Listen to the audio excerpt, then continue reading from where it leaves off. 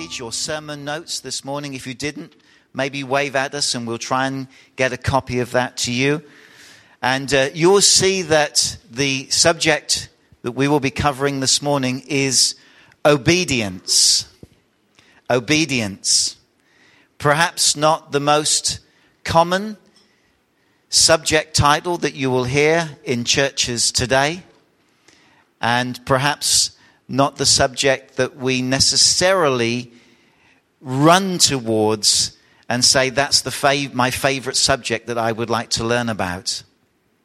However, it is one of the most important subjects that we could study from the Word of God. And if you look at the top of your notes and on the screen as it comes up behind me, you'll see there one very sobering scripture. And these are not the words of man. These are not the words of the Apostle Paul even, although they are God's words. These are words that Jesus himself spoke, and we have them recorded in Matthew chapter 7 and verse 21. And Jesus said, "Not everyone who says to me, 'Lord, Lord,' will enter the kingdom of heaven, but only the one who does the will of my Father who is in heaven." Now, that would be enough for us to go home and meditate upon, at least for the rest of this week. That concept, that truth that Jesus spoke out, that only those who do the will of his Father who is in heaven will enter the kingdom of heaven. That is very sobering. That is very sobering indeed. In the context that Jesus spoke this, Jesus had been speaking to multitudes who were listening as he was actually talking to his disciples.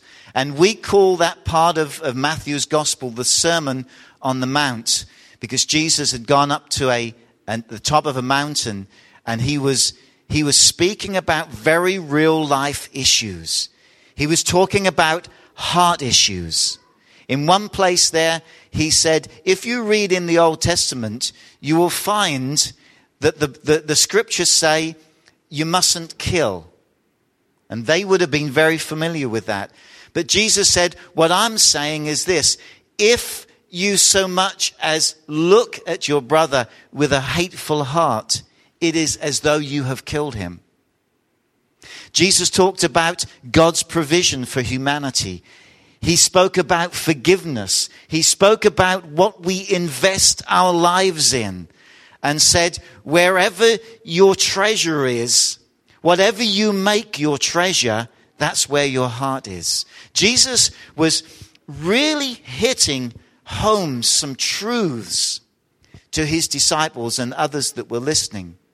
And as he came to the end of that discourse, these words were some that he spoke.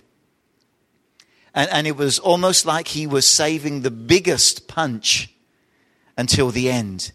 Because he said this, there will come a time when people will stand before God as a judge. And they will say, we have cast out demons in your name. We've healed the sick in your name. And he said that there will be those who will say, Lord, Lord. In other words, they will acknowledge or claim Jesus to be the Lord and Master of their lives. But, Jesus said, only those that obey my Father will see the kingdom of heaven. Now, why is that sobering? It is sobering, my friends, because that applies to us today. Last week, we talked about what it means to be a real Christian, how we become born again, and hunger after God with all of our lives. And obedience is the subject really that follows on from that. Having made Jesus Christ our Savior and our Lord, our Master, are we honestly in a place where we would be able to stand before God and say, God, I am obeying your word.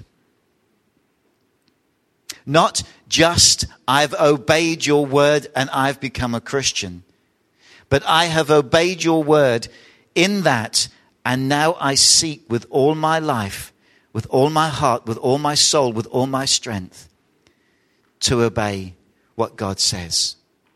You see, in our societies today, we do not like to dwell upon the subject of obedience. It is not a subject that if you go into colleges and universities, you will find that there is much talked about. And we have been encouraged to move away from what is termed blind obedience to a place where we question and we debate everything that we are told. Just a few years ago when I was in high school, my physics master said to me in the first lesson, "Do not believe everything I say." And as young students, of course, we thought that was fun. We can disregard everything this man's going to tell us. But what he meant was question it, debate it. In the context of that school, there was an element of healthiness about that, because it was a process of learning. And it isn't necessarily wrong when people are teaching us of things to do with science or literature or anything else that we query and question and debate.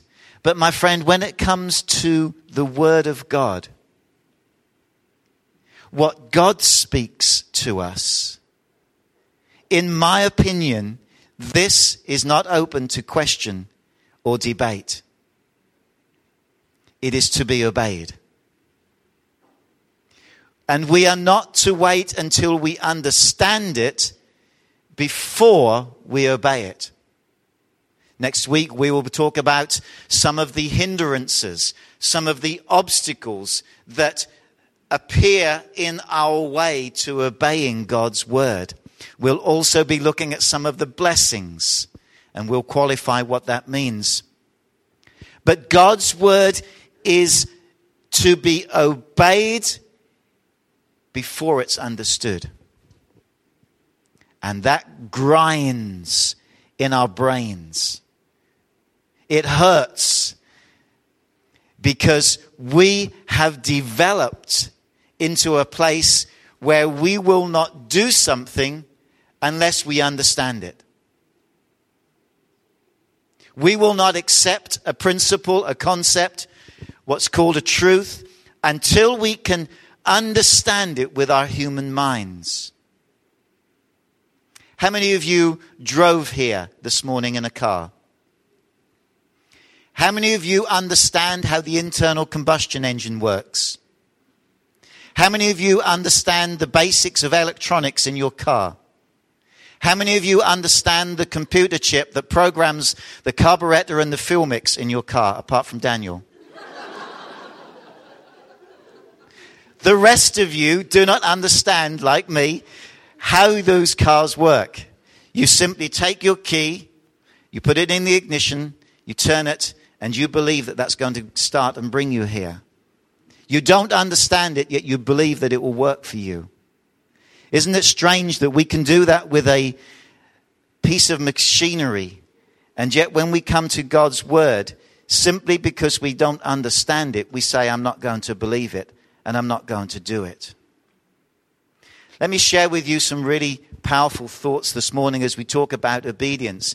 As you read the Bible, you will see that obedience is a condition that God lays down from the beginning right through to the end. In the book of Genesis, you will read that the Lord God commanded man. He did not suggest, he did not say this is a good idea. He did not say, I'd like you to consider. God said, I command of you that every tree of the garden you may freely eat. But the tree of the knowledge of good and evil, I command you, you shall not eat. For in the day that you eat of it, you shall surely die. a commandment right at the beginning of history. If you read through your Bibles, you will find time after time that the way that God spoke to his people and to the leaders of his people was by the means of commandments. And he would say, for example, to Joshua, if you will do everything that the word that I've spoken to you commands you to do, and you do not turn to the left or to the right, then you will see great success. In the book of Deuteronomy, God lays down, on one hand, blessings for those who obey God. On the other hand, curses for those who disobey God. And you can go right through every single book of the Bible, and you will find that God commands humanity to obey him. Now, I appreciate that this morning we sung a song, I Am a Friend of God. For those who have given their life to God, and to those who obey him, God calls us friends. But the friendship that God has and desires with us is not necessarily the type of friendship that we have with each other.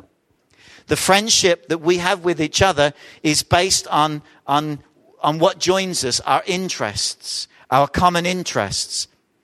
Maybe a hobby or a pastime, or that we're both foreigners in a foreign land. That's what joins us together. And we find a sense of comfort and security in that.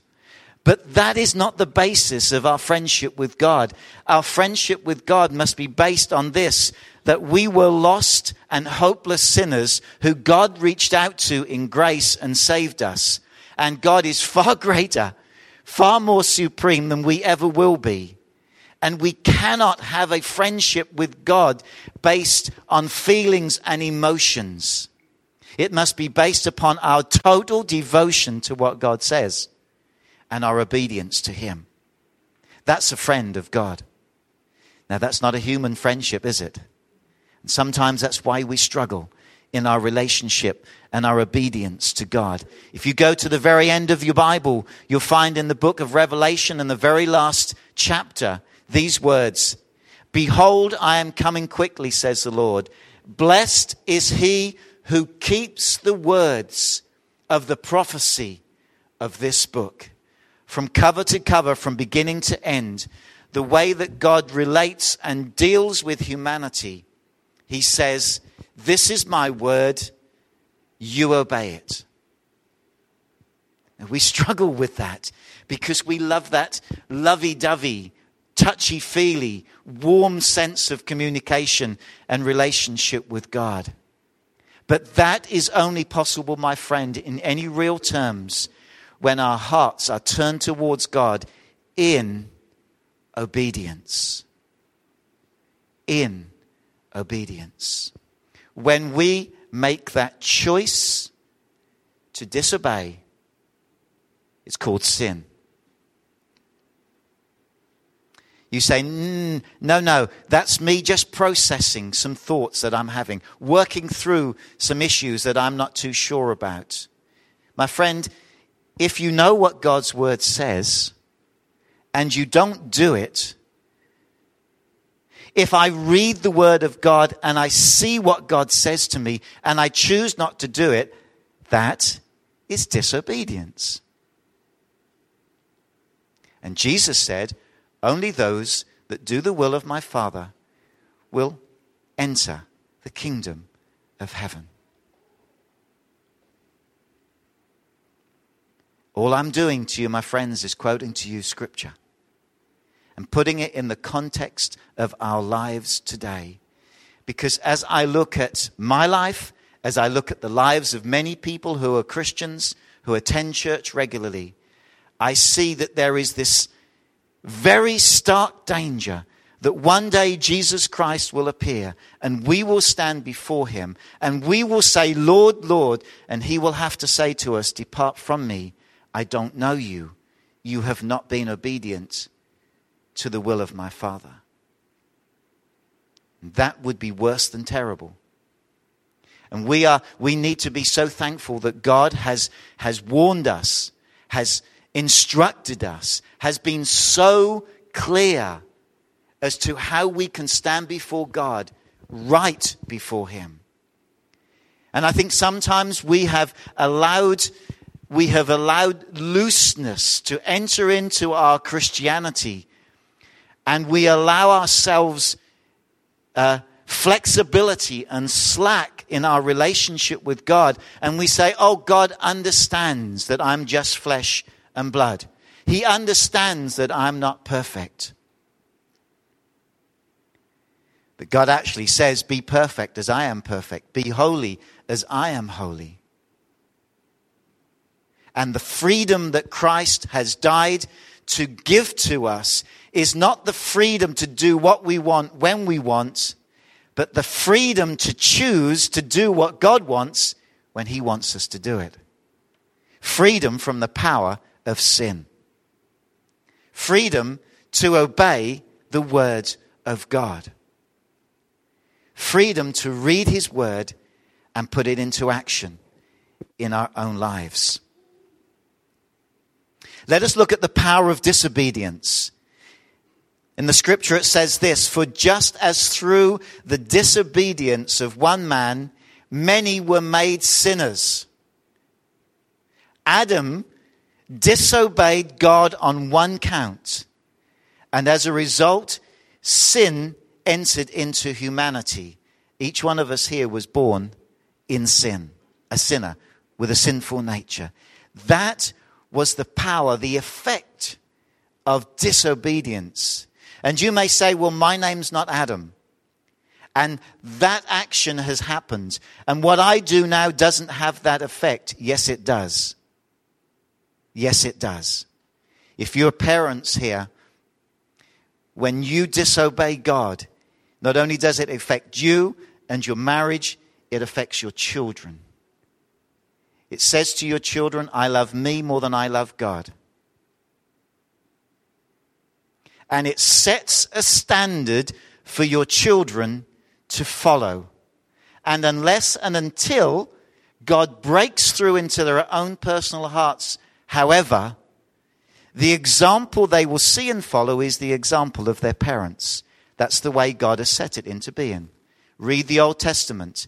God told His people to do certain things and said to them, when you speak to your children, remember we talked about the stones that the priests left in the river as they crossed it. When your children see this, what is this pile of stones, Dad, Mum? You'll be able to tell them of how you obeyed me and you crossed this river on dry ground. You see, what we do has an enormous effect. And when we obey God, it sets a standard in our lives and the lives of our children. And I would say in the lives of those around us, it sets standards for others to follow. There is a power of disobedience. It is not just something secretly that goes on in my heart. And I may think that I can put on a nice show on a Sunday. I can dress myself up. And I can appear to be a wonderful Christian, but in the secret of my own life, my own thoughts, when I'm sitting on my own in the night times in front of a computer screen, you know, those things where disobedience creeps in and I do what God tells me not to, I might think they don't affect anybody. My friend, they do. They do so much. They affect you and they affect those around you. And they affect more than anything your relationship with God. The book of Isaiah says that when we allow sin and disobedience in our heart, it distances us from God. Over the years that I've been pastoring, many people have said to me, Pastor, I don't hear God speak to me anymore. God has gone silent on me. And almost every time when I say to them, what was the last thing God asked you to do? And maybe they have to think hard, but eventually they come to the place where they remember that God asked them to do something, and they didn't do it. And God has not got offended. God doesn't sit in a corner pouting, not wanting to talk to us. But when we have disobedience in our heart towards God, there is nothing else that God can say until we obey. Used to be a little chorus we sang when I was growing up. Trust and obey, for there's no other way to be happy in Jesus but to trust and obey. There is a power of disobedience. There is also a power of obedience. The rest of that verse in Romans 5 says this: so also through the obedience of one man, the many will be made righteous. Talking of Jesus Christ, the man that obeyed the will of God to the very letter. Through his obedience, many, including us today, are made righteous. You see, just in the same way as disobedience will negatively affect ourselves and those around us, so when we choose to obey God, it opens the door of heaven so that that life of God can flow in and through us. And we can lead people to that place of freedom in Christ Jesus. There is a power of obedience. Now I want to take just a few moments now to talk about grace and obedience. Where do those two come together? Where does the grace of God and our obedience to the Word of God, where do they gel and fuse together? Jesus said in John 14 and verse 15, if you love me, keep my commandments. In other words, if you love me, obey me.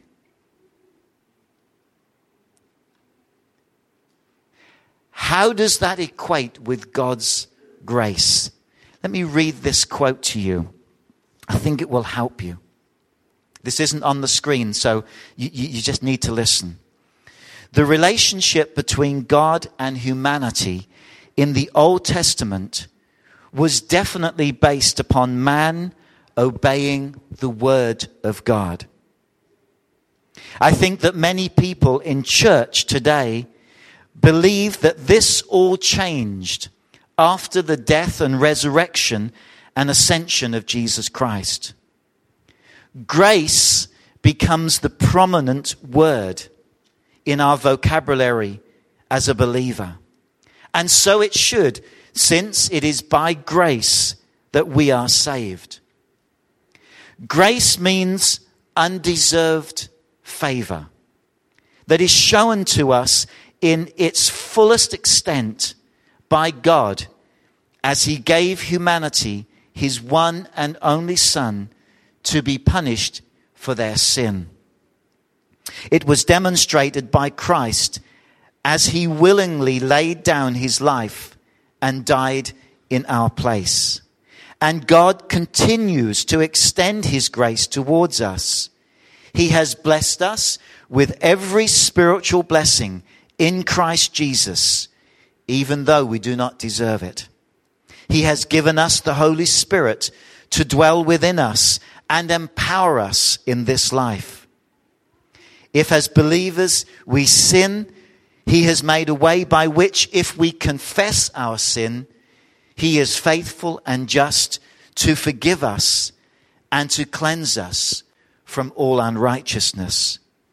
And there is an eternity in the presence of the Lord for us to look forward to. But my friends, grace is not a replacement for obedience. Grace does not mean that we can choose whether we obey God or not. It does not mean that we can disregard God's word as old-fashioned, out of date, too hard to understand, or irrelevant. Grace is not an excuse that if we find something that God asks us to do too hard, that we can opt out. It is a misuse and a total abuse of God's grace when we knowingly and willingly disobey God and rely upon His grace to cover us. Having been saved from the consequence of our sin by the grace of God, God fully expects us to follow Him in total obedience. Where does grace and obedience come together? In my opinion, and I believe in the teaching of Scripture, it is very simple. It is this, that grace enables and empowers me to obey God. The Bible says that when we confess our sin, God is faithful, just, and cleanses us. My friend, the full working of grace is this, that it removes from us any and every desire that might be found in us to disobey God. That's where God's grace comes in. Because you know, I know, that without God's grace, we could not obey Him. Without the gift of His Holy Spirit. Jesus said, if you love me, you will keep my commandments. He goes on in the same breath to say this, and I will pray the Father, and He will give you another helper, that He may abide with you forever. That is the Spirit of truth, the Holy Spirit, whom the world, those who don't believe in the Lord Jesus Christ, cannot receive, because they neither see Him nor know Him, but you know Him. Do you know the Holy Spirit? The Spirit of grace? You know Him, for He dwells within you and will be in you. I will not leave you orphans, I will come to you. You see, it is by God's grace that He gives us the Holy Spirit, who enables us and empowers us to be obedient to God, because He knows, as well as we know, without Him, we cannot do it. My friends, I'm so thankful that God has given us the Holy Spirit. He opens up the Scriptures to us. He brings it alive. He makes it relevant to us. He reveals the truth of God's word to us. And then when we say, Lord, I don't understand this, but I want to obey, the power of the Holy Spirit enables us. How does that work? It works like this. When God speaks to you, let's say God speaks to you about forgiveness. And you have an opportunity in your home, in your place of work, in your friendship group. You have an opportunity to not forgive. At that moment, the Holy Spirit will speak to you. He will remind you of God's will, and He will give you the opportunity and the ability right there to obey. Disregard the Holy Spirit, and the Bible says that we grieve Him. Maybe you struggle with resentment or bitterness.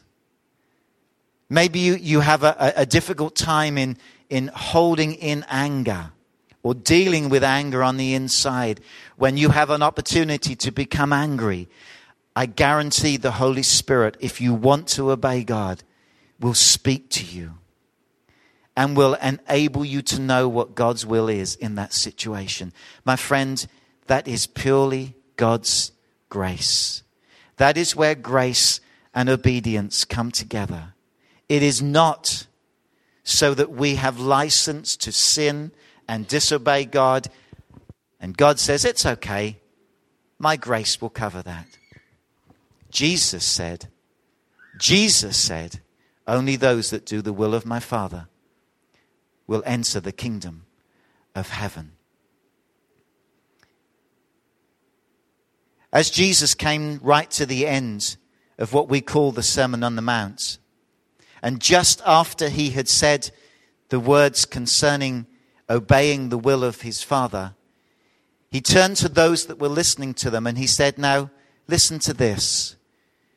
Those of you who hear these words and do them and obey them, you will be like a wise person who built his house on the rock. And the storms came, and the rain fell, and the winds beat against that house, but it stood firm. But he said, those of you who hear these words, but you choose to disobey them, you will be like a foolish person who also built a home, but decided to build their home on sandy soil. And the storms came, and the rain came, and the wind blew, and the house fell, and great was the disaster of that fall. Now, please listen. However close that sounds to the fable of the little three pigs. I will huff, the wolf said, and I will puff, and I will blow your house down. I guarantee that there is no link whatsoever. This, my friend, is no fable. This is just not a story with a meaning in it. This is actually Jesus getting as serious with people as he ever did when he walked on the face of this earth. He was talking about an eternal decision. He was not saying, I'm going to give you the choice. He said to these people, you're going to make a choice. And on the basis of your choice will not only rest your life here on earth, but your eternal destiny. Now, we could apply the story of the wise man, the wise builder, and the foolish builder, and we could say that the storms that come are the storms of life, and the rain that comes are like the challenges that we have, and the winds that blow are like the difficult circumstances we go through, and they would be, to a degree, a true application of those principles. But only an application. My friend, the ultimate application relates to our eternal destiny. Heaven or hell. And we may sometimes like to say to God, it isn't fair, God, that you ask so much of me. That you demand so much of my life. And if I fall below that, you say in your word that you will not welcome me into heaven. But my friend, you forget what we were like, what we are like. You would forget who God really is. You see, we cannot bring God down to the level of humanity. And if there was one lesson that I wish we could learn in our Christian walk today, it would be this. Don't try to humanize God. God is beyond human limits. He is infinite. You explain that to somebody. What does that mean? He is eternal. He is without limits. He can be everywhere at once. And yet he's interested in each individual. You see, we cannot comprehend God. The Bible says his thoughts are above our thoughts. His ways are above our ways. Don't try to bring God down to our human level so that we can understand him. There are standards that God has set. There are conditions that God has laid down. And because God is God, full stop. That's the way it is. It is God's grace and God's love that he should ever reach down into humanity and demonstrate his love by allowing Christ to die for us and to carry the punishment of our sins. As we said last week, we cannot set the conditions of our relationship with God. Those conditions, my friends, have already been set. It is not a contract with small print. It is not a contract that can be changed. It is a way of life that God has established. And we choose whether we obey it or disobey it. Now, to obey it is life and life eternal. To take a hold of God's word and to feed upon it and to live according to what it says. My friend, however hard it may feel, however alien to what we're used to doing it may seem, however difficult those steps of obedience may feel for us to take, it is the way of life. It is the way of eternal life.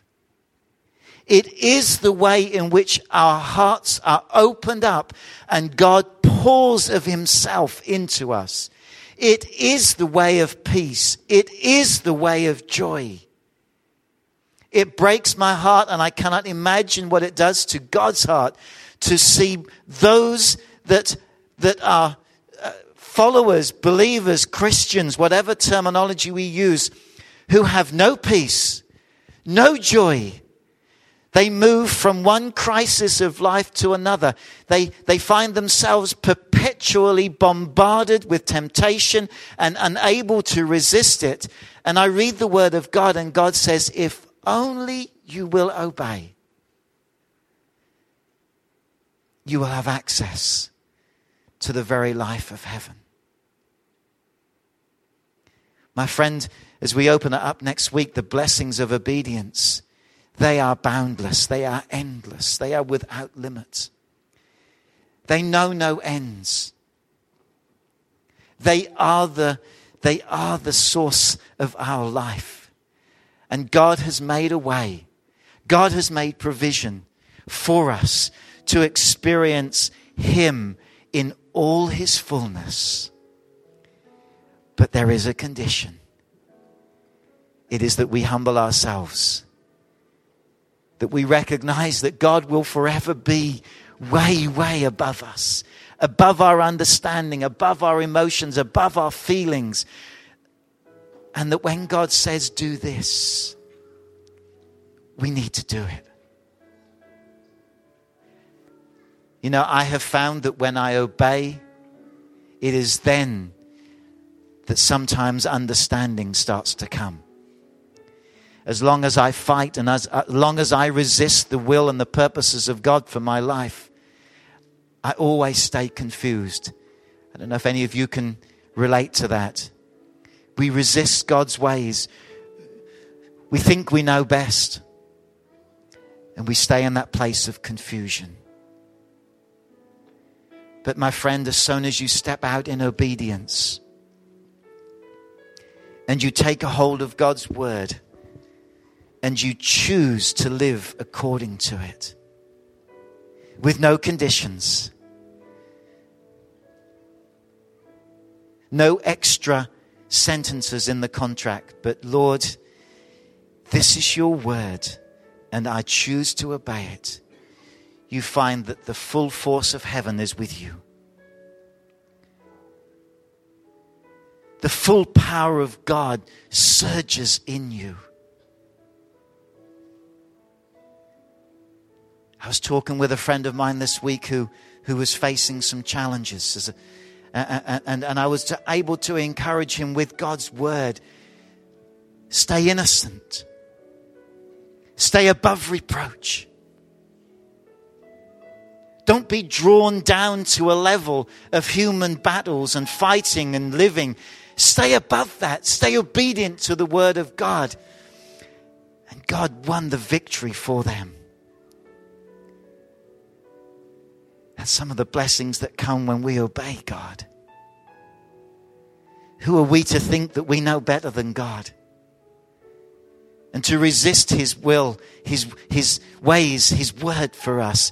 Let's humble ourselves in obedience and say, Lord, not my will, but yours be done. And let's see the blessings of God flood us. The power of God infuse us. The goodness of God flow through us.